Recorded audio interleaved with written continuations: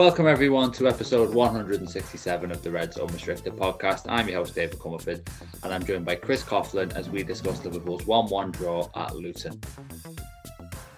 This podcast is part of the Big Heads Media Podcast Network. Go to bigheadsmedia.com for more great podcasts. Well, it's bonfire night. I don't know if you could hear the fireworks in the background in the intro. I think that's going to be a bit of a recurring theme as we go here. Not much that can be done about that, unfortunately. They are going to pause for Reds Unrestricted. But it was something you could also hear at the Kenilworth Road Stadium during the second half. Unfortunately, Liverpool weren't able to produce any fireworks, and I'm sorry I've had to go for that segue. But it wasn't until the 95th minute that they actually managed to get a goal, equalising through Luis Diaz after Tahith Chong had given Luton what looked like it was going to be a famous winning goal in the 80th minute, but in the end Liverpool come away with a draw. It has to be considered one of the biggest disappointments of the season so far, really, to fail to beat Luton Town, who are widely fancied for relegation. But we'll see if we can find some positives from it later in the podcast, obviously after we talk about what went wrong. So first off, Chris, 3-head match reviews and your assessment of, before we get into the performance, your assessment of that result and how disappointed you are with it, really. For my 3 words, Dave, I'm going to go with no cutting edge, because I don't believe a 95th minute equaliser against a team that, as you say, are so widely tipped for relegation constitutes cutting edge. If Liverpool had been clinical today, it would have been well out of sight before Luton even had a sniff. And a few minutes before Luton's equaliser, I said they are going to get a chance here. It was just it feels like we've seen that game so many times, and then typically breakaway, finishing it well. Ultimately, it's a very well taken goal by Chong, you have to say, but it was a goal that you kind of saw coming despite Liverpool's possession. And it's all well and good being dominant in possession, but if you don't score and take advantage of that, then what is ultimately the point? And I don't want us to steer away from not giving Luton the respect they deserve here. It's a phenomenal point. It's probably, I know they got the win at Goodison Park, but this probably means a bit more to them in some ways to get a point against 6 times European champions at Kenilworth Road. It's a massive day for them, and they fair play. They grounded out, defended well for the most part, and ultimately, I think they'll feel they very much deserve it. And who are we to say that they don't? But ultimately, if Liverpool had that decisive cutting edge today, there would have been nothing other than a win. And I understand how people could say it's not 2 points dropped because Liverpool didn't have the lead at any point.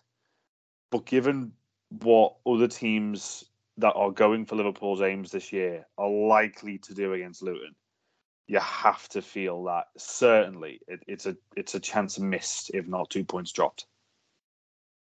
Yeah, I certainly don't think that the fact that Luton scored first means that you can look at this as a point gained. To be honest, I was saying to you before we came on, Chris, that Liverpool found themselves in this really depressing situation after that 80th minute opener, where they were going for an equaliser for what would have been a poor result anyway. Yeah, and that's what I said, straight after the game on Twitter, was that it's a good way to get a bad result. It sort of softens the blow that the equaliser came so late in a way, but I think you still got to be bitterly disappointed with that. My 3-head match review is an unhappy throwback because more struggles against newly promoted teams, and sitting here, Chris, I do feel a little bit like we're recording one of the podcasts that we did last season, the many that we did after disappointing games like this. October 2021, the last time Liverpool won against a promoted team away from home, I believe, the 5-0 against Watford.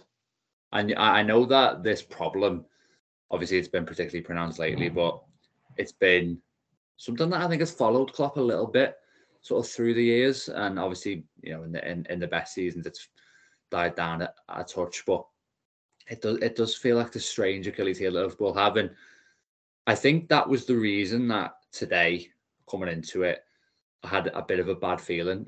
Last week before the game against Nottingham Forest, a better team, obviously we're at home, but they're a stronger side. I thought to myself, do you know what? I'm confident Liverpool are going to go out and win comfortably today. But this week, I just had this sense the past couple of days that it was going to be really tricky. And that I think I went for a 2-1 win, and when I was sort of doing my predictions beforehand, obviously it ended up being even more challenging than that in reality. But there's just something about kind of, I know this is maybe a bit of a weak excuse, but something about kind of that stadium, the kickoff time, everything around it. It just lends itself to like a game that is a lot more difficult than you'd anticipate given the quality gap. And in a way, I think if Liverpool had come away with that, say we're going to come on to it, but say Nunez scores that goal in the 70th minute and Liverpool win 1-0, even though you're playing a team that will likely go down this season, it would feel like a big result just because of that. Like, it's one of those games that feels like a bit of a test of your mettle in that sense. And unfortunately, Liverpool weren't able to pass it. I think there's obviously, we're talking about last season and similar results that Liverpool had. I think this time there is obviously caused a bit more moderation. Generally speaking, there's been a lot of positivity this season, a lot of justified positivity, but it's kind of a setback for this Liverpool 2.0 side, unfortunately. And you can't shake the sense that it's going to be one that we look back on at the end of the season. And maybe Liverpool will be in a situation where they're 5 points adrift of the team directly above and directly below, and they're on a bit of an island, and it doesn't really matter that much. But yeah, it just feels like one of the results that kind of follows you a little bit through the whole campaign. When you look at Luton's home form as well, and I get what you mean, because it's so tight in. Even like the commentators, they are literally above the dugouts. That's how tight Kenilworth Road is.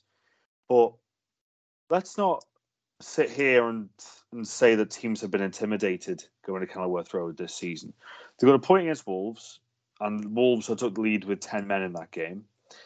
Burnley, who I think have been the worst team so far this season in the league, went there and won. And West Ham went there and won as well. So it's not as if they've got an incredible home record, but it just felt like today it reached a point where there were no ideas. It really did feel like the intimidation kind of took over at times. And you mentioned Nunez, and obviously we will come on to him for not as happy reasons as has been on previous podcasts.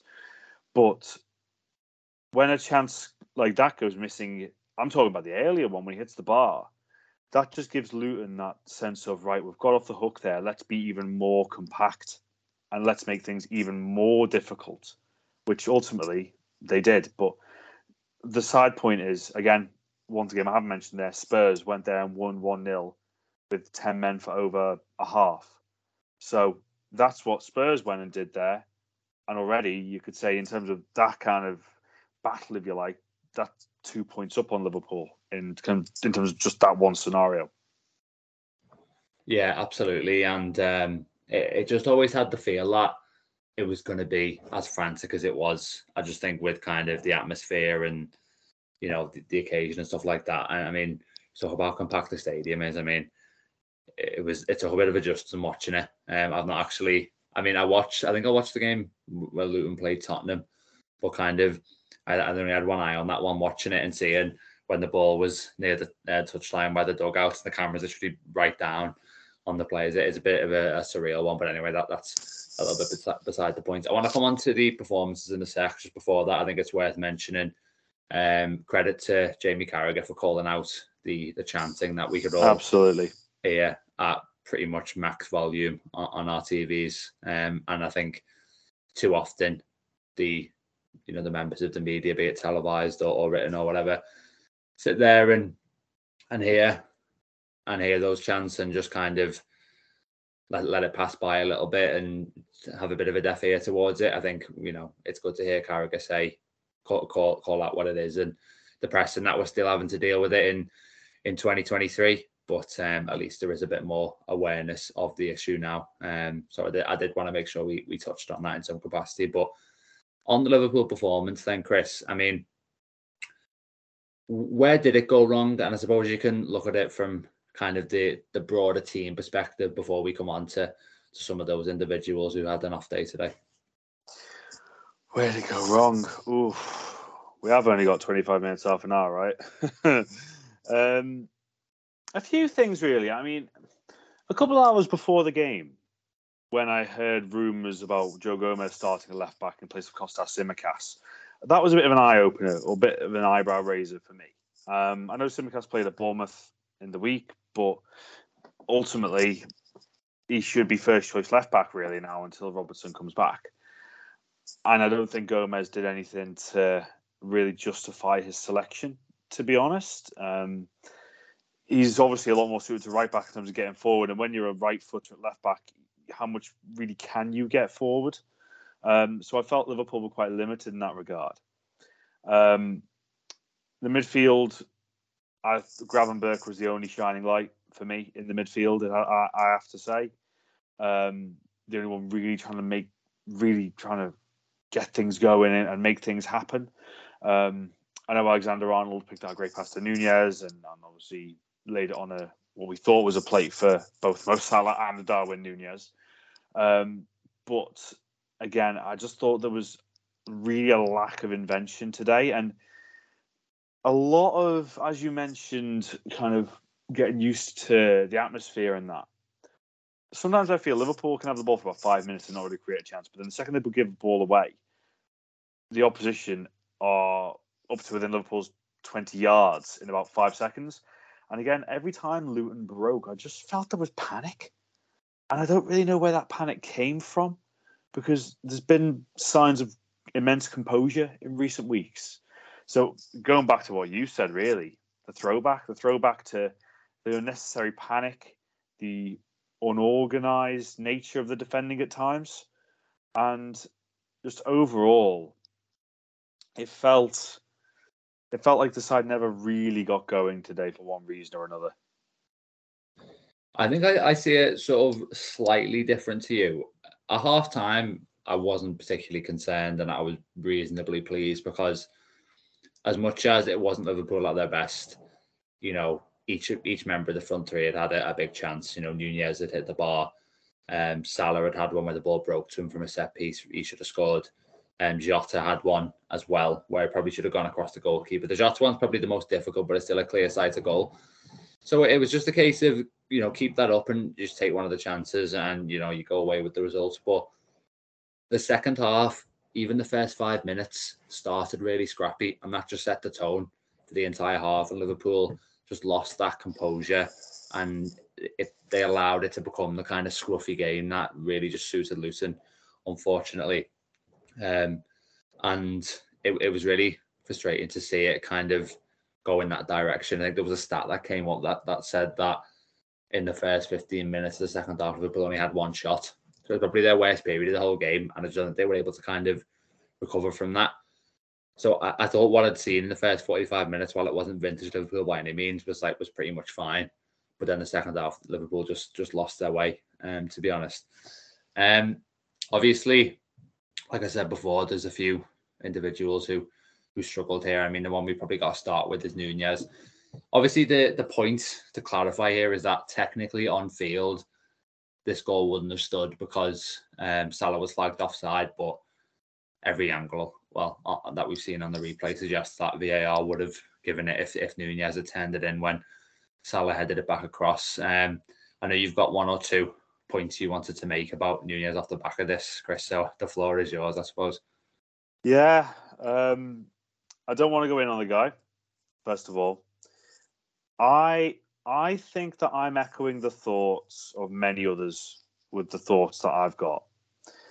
And they're along the lines of, it's all well and good when he picks the ball up after a touch after getting jeered and drives inside and whips one to the top corner from 20 yards. Those kind of things are all well and good. And the support he has from the fans, absolutely. The amount he's admired, the amount people say, oh, he's this fantastic agent of chaos. Again, those things almost come with the Darwin Nunez package. Sooner or later, however, those things won't count for anything if he does not take those opportunities. because those opportunities are the differences in seasons. That's 2 extra points that Liverpool would have had on the table because they had a number 9 who could score a close range instinctive finish. If it was a one-off, I think we'd all kind of sit back and go, all right, yeah. They happen to the best of forwards. I'm pretty sure every elite forward I've ever watched, I could go through a career and find one utter shocker. I'm sure I could. Messi, Ronaldo, Benzema, Suarez, Torres, everybody. But this isn't an anomaly. This is what we've seen from Darwin Núñez for over a season now. And he has got better in many aspects. I've said this on podcasts. I'm not saying that he's not improving because he's improving in many ways. I'm loving his decision making at the moment. I think his runs are great. He's becoming more intelligent in his forward play. So I'm complimenting him there big time. But the finishing is an issue. It's absolutely an issue. Even the one where he hits the bar, I'm thinking he should be doing better on that. I know he's got to take it maybe a bit quickly, but even so. But that miss, it is. I genuinely believe it's up there in terms of some of the worst I've seen in the Premier League. Just because there's nobody around him, he could have gone with either foot. Could have even taken a touch, to be honest. And I saw your tweet literally just before we came on the podcast as well, saying that this is now up to him to prove doubters wrong. This is up to him to not let self-doubt come in, because we've seen so many good signs from Darwin Núñez.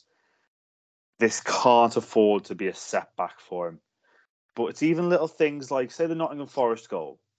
A 2-yard tap-in ends up in the roof of the net. He's making close-range finishing look dramatic when it should be really straightforward for a forward of the ability that we know that he has. So I think that it's all, again, to repeat myself, all well and good, scoring those great goals, having the support, people loving him for his craziness. But sooner or later, that craziness needs to become composure. Otherwise, it could really cost Liverpool. I think you make a lot of really important points there, to be fair, Chris. And thank you. There is like, I mean, I think Liverpool fans have been really good with Núñez, like in terms of the patience that they've shown. I think he's had a lot more support than other players have enjoyed. And to be fair, a lot of that is because he has shown encouraging signs and things like that. But I agree with you that sometimes you just got to kind of put allegiance to one side and just realize that this guy misses too many sitters. I mean, I think that's the bottom line. And I do think if the pattern goes on too long, then patience will run out. I think you're right on that. Not to kind of get too like statistical about it, but Núñez, I think he literally just has to match his XG more or less, because the quality of his movements and the extent of Liverpool's sort of creativity, that combination means he's going to get, so many opportunities. If he is matching his XG, then it's fine. We're talking about, Darwin Núñez is going to explode this season. We don't need him to finish like Son Heung-min or whoever. Like, we don't need him to be one of the most clinical players in the league. That's not the version of Núñez that I see as kind of post-explosion, if you like. It just needs to be a player who kind of finishes at an average rate, to be honest. And you want to tap in Merchant? Yeah. But that's what, like, it's making sometimes it's like the difficult things look simple and the simple things look difficult in his case. And I think that's why people kind of love him in some ways, but it's also like, is that a recipe for sort of success long term? I'm not sure. And yeah, I mean, that's what I mean. I think he just needs to literally be an average finisher. And there's been obviously real signs of improvement this season. We shouldn't lose sight of that, and we shouldn't jump in on them, like you say, Chris, just off the back of this one miss. But it's sustaining that for a full season, really. And I don't, like I say, to reiterate, I don't think we're ever going to see a striker who's especially clinical at Liverpool. And I think it literally just has to be doing the basics in front of goal. Like, I honestly don't think, and this sounds crazy to say of a player who should be targeting 20 plus Premier League goals, but I don't think the bar is that high for Nunez to be sort of one of the top 5 scorers in the Premier League or something like that, because of his foundational skill set and because of the supply that he's getting. Tell me if you agree with this or not. If I was to rank Salah, Jota, Diaz, Gakpo, Nunez, in terms of that one goal, in terms of that one chance, and who was the most likely to finish it down to the least likely, I'll be honest, if any of the other 4 were in that position, I would very much have expected it in the back of the net. Yeah. And that is the concern. I said afterwards, if that was Jota in that position, goal, no problem. That is the big kind of concern, that he's not someone that you would back in that scenario. And I'd probably back my grandma to finish in that scenario. So that is the concern going forward, that he needs to be finishing the simple chances, really. And that's the problem. I think, if you just take half of the sitters that he's missed in his Liverpool career and turn them into goals, then everything is a lot rosier as well. Like, this is what I mean about a low bar. And obviously you touched on it, Chris. I mean, the thing with the confidence, he just looked so fragile last season. And I think what we see before the international break is going to be quite important, because if he can kind of get back on the horse a little bit in those games, I think that's really reassuring, and he kind of reasserts himself a bit. But if he looks like a player who's taken a knock and that he's lost all his momentum, then it's a bit like, well, hang on, can we really afford to be going through this emotional journey all the time? And yeah, I mean, just to kind of stress, I mean, obviously Nunez, I think generally speaking, everyone's been really pleased with how he's done this season. Today's a bad day, and the question is the response, essentially. Yeah. And I think we're still obviously, very encouraged by the steps that he's made. I think his manager is too. And it was a collective failing today, and he certainly wasn't the only one who would be very disappointed with how he played. I think a couple of Liverpool's best players this season, Mohamed Salah, really, really bad in this game, to be honest. Like, not even in terms of missing chances, just things like as basic as controlling the ball. Like, I think it was probably about 3 occasions where he couldn't keep it in play when it was kind of played in behind for him. And obviously missed an opportunity himself too. So I think he's had a knack this season of when he's played like that, he's still come away with a goal and assist somehow. But there was no such luck today, obviously. And also, I think, we've raved about him so many times. Szoboszlai struggled in this game, I'd say. He did. To impact it to the same extent. And that means that he actually came off the first time in the Premier League this season. He played every single minute before then, but I don't think he could argue too much with the decision to bring him off.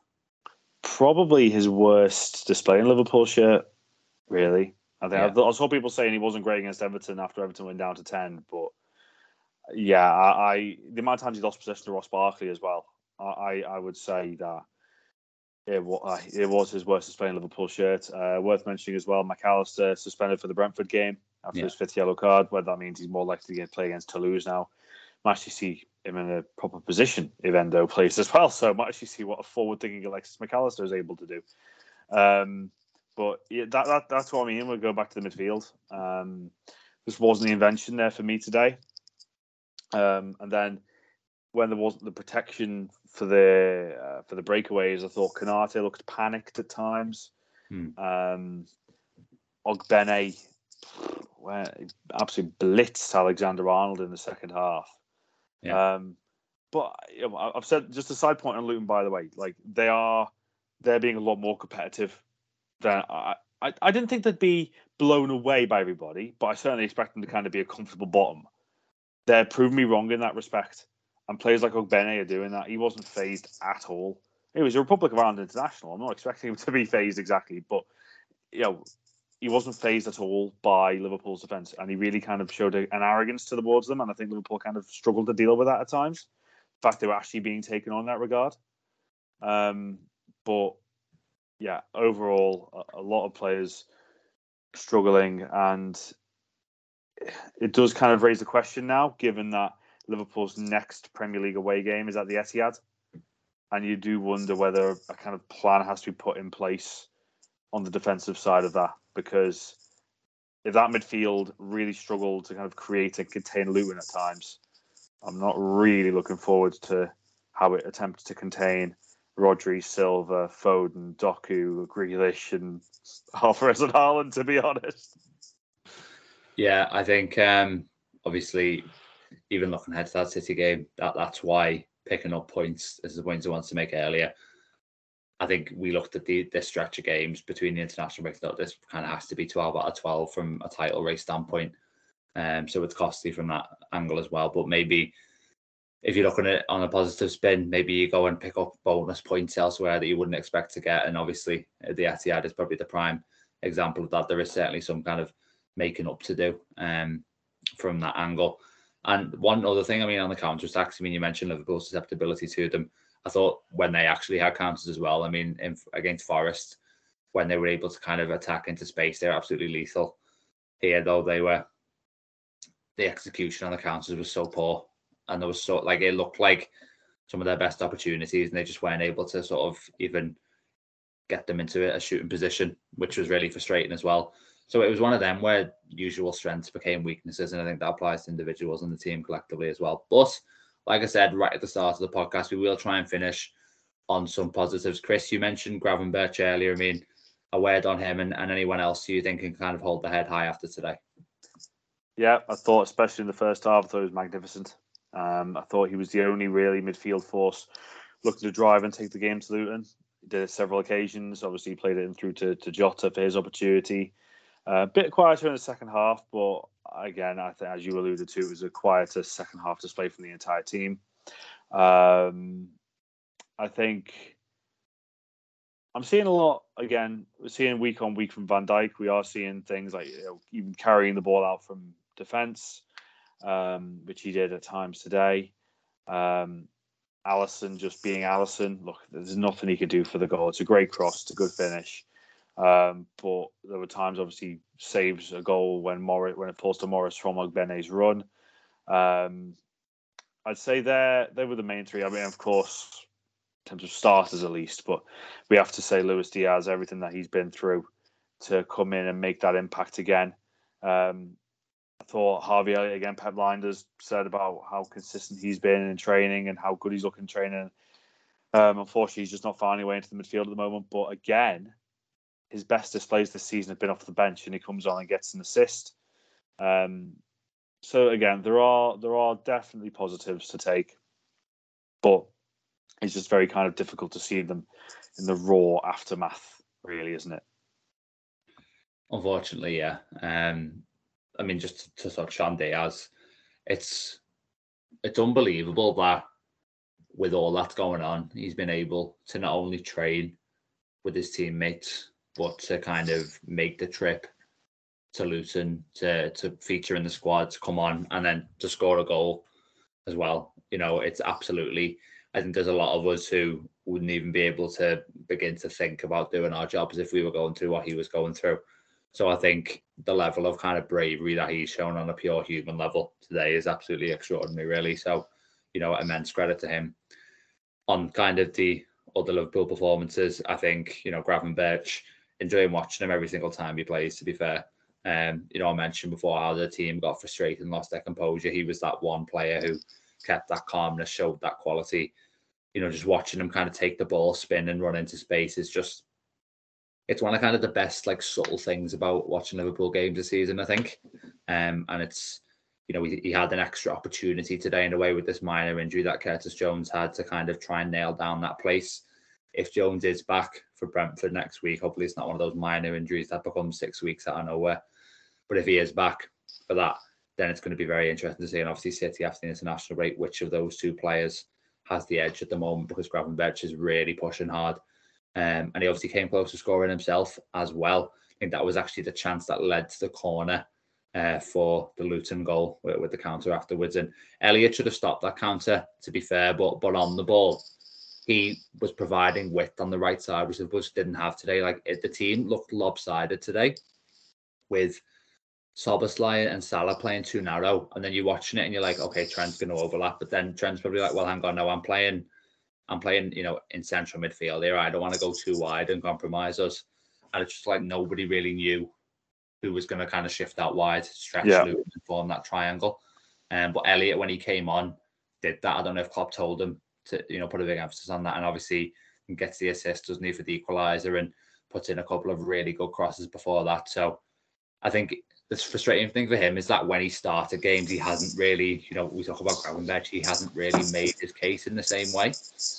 But it's obviously invaluable from the squad standpoint to have someone who can come on and change the game in that sense. And obviously, I think without him today, Liverpool would have lost. So, credit to him. And as much as Trent really did struggle against Ogbene, I think we should also acknowledge some of the quality that we saw with his deliveries. Like, he could have easily had a couple of assists today. And it's one of them, isn't it, where you only really talk about these players when they actually do get the assists. And like with the Alisson save, I'm glad you mentioned it, Chris, because it could easily be something that's forgotten. If Liverpool win that game 1-0, it's like, oh, classic Alisson to the rescue type thing, but people won't really mention it now. But I'm glad that we've kind of touched on those kind of contributions that shouldn't be overlooked just because Liverpool didn't get the results that they wanted. And the one last thing I'd say is a positive, which is maybe a little bit of a stretch, is that, you look at the actual table of we'll have actually climbed a place. Arsenal got beat by Newcastle yesterday. So after 11 matches, Liverpool are above Arsenal, albeit only on goals scored. It's very close between those two. Aston Villa lost earlier as well, so slightly larger cushion to the teams, kind of looking down the table. Although Newcastle were able to beat Arsenal as well, so they've closed in a little bit. The worry obviously is, City 3 points ahead now, and Tottenham can go 5 points ahead if they beat Chelsea on Monday night. But I still think everyone probably expects Liverpool to be above Tottenham at the end of the season. But equally, you've got to go out and do that job and not just assume that Spurs are going to fall away and that you're going to sort of naturally leapfrog them. But yeah, I think we'll leave it there for today's podcast. Nice to finish on a slightly more optimistic note. If you have enjoyed it in spite of the result, please do give us a 5-star review. We really appreciate it. Remember as well to follow the podcast and press the notification button. We'll be back after Thursday night's game against Toulouse, where Liverpool have the chance to seal progression to the knockout stages and issue a response to today's disappointing results. So we will see you then.